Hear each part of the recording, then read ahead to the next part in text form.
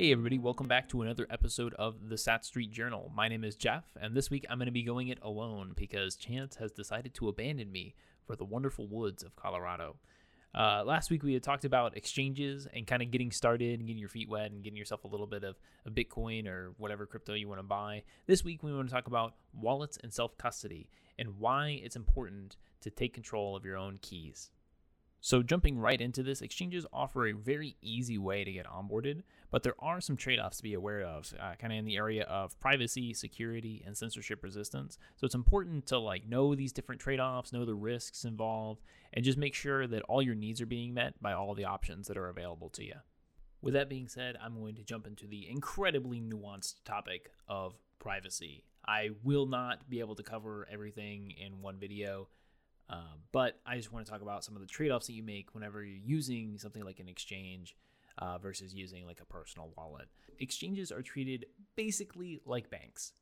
They're required to collect certain information like your name, number, address, social security number, all the stuff that you normally would have to give up whenever you're opening a bank account.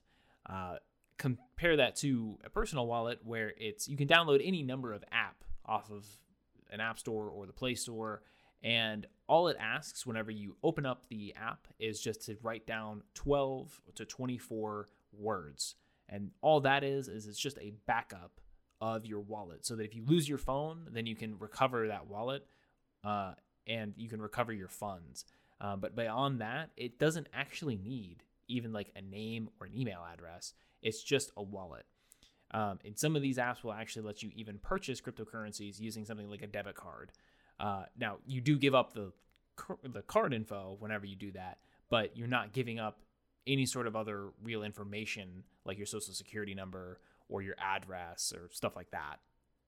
Now, the risk involved with using an exchange, in regards to privacy at least, is that they are required to hold on to some of that information, which makes it a big honeypot for hackers. If someone hacked in and stole all that information, then they could now sell that on some dark marketplace, and your information could be out there for the world to see. So it's really important to know that trade-off, that whenever you're signing up for these exchanges, you have to trust that they're able to keep your information safe.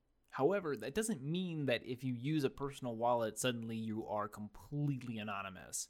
There's still a lot of kind of nuanced things. There's a lot of tools that you can use to improve your privacy. There's a lot of best practices that you should follow.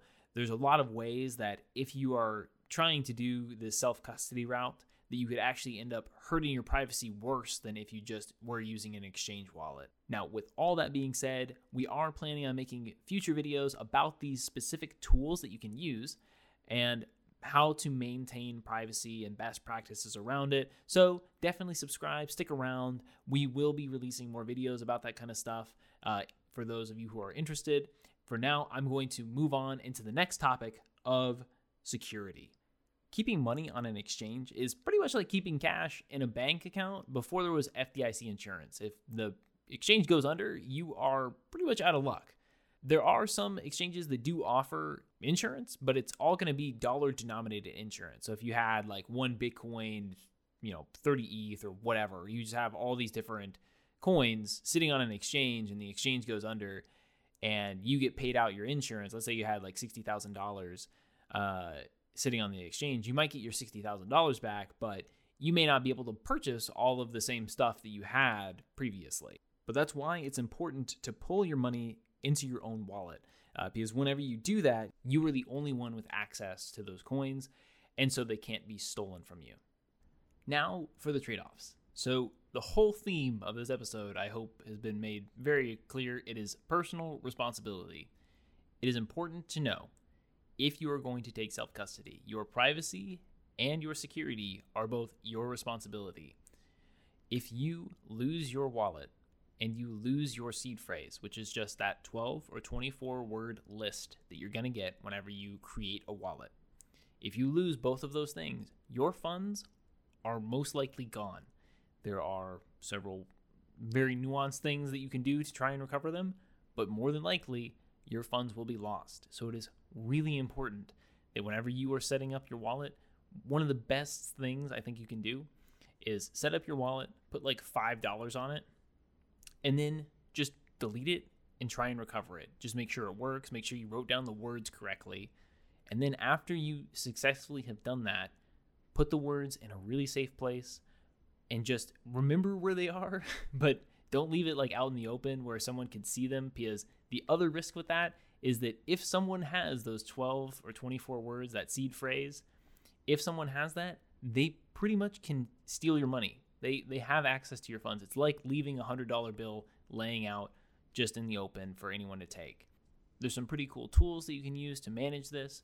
I personally use a crypto tag, which is a titanium plate. It's fireproof, waterproof, rustproof, but you use a diamond punch to actually punch your seed phrase into the titanium plate, and that way you can keep it secure and it's safe from stuff like natural disasters. There's a lot of different variants to it though, so you don't need to use like a crypto tag. There's plenty of other variants out on the marketplace, but that's just the one that I personally use. You wouldn't really need it though unless you're planning on having like a lot of money sitting on your personal wallet. It's kind of like you want to scale your security to match how much money you have in your possession. So you don't need like a fortress if you're just going to be guarding, a single gold coin. But it's always good to practice just so that you're ready whenever you do get that huge hoard of gold to stick in your castle. And if you're not comfortable taking possession of your own keys, then that's fine. I recommend, though, that you do learn and you do experiment with it, maybe with just like a little bit of money to start out with. Just send yourself some transactions, do it back and forth, see what it looks like to build a transaction, and just learn about it. And perhaps you'll become more comfortable and you will feel comfortable taking possession of your own keys, which I think is kind of the ultimate goal, is just to be able to take control of your finances.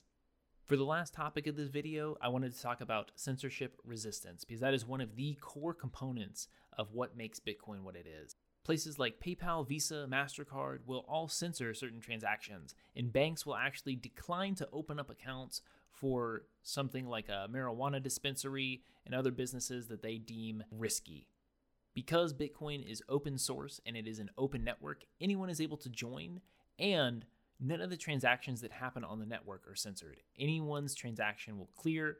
It doesn't matter for what, to who, or anything like that. There are no OFAC compliant lists. There are no safe businesses to do business with.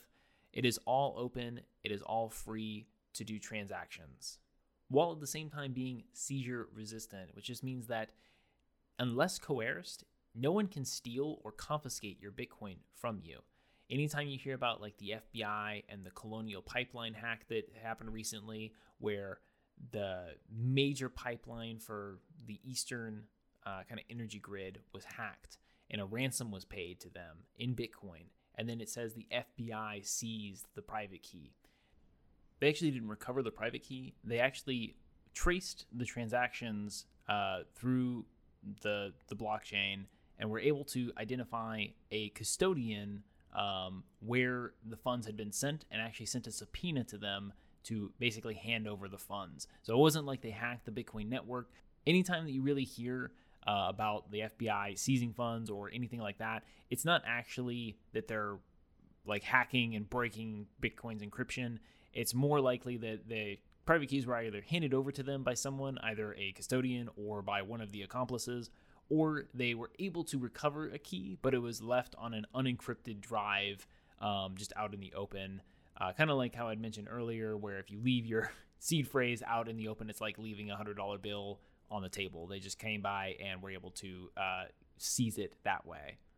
The reason that I bring up seizure resistance is because actually in 1933, Franklin Delano Roosevelt signed Executive Order 6102. They basically made it illegal for U.S. citizens to own gold, which, as ridiculous as it sounds, I don't think that that's out of the question for something like Bitcoin, which is why I think it's important to take self-custody, because if you take self-custody, then no one can take it from you.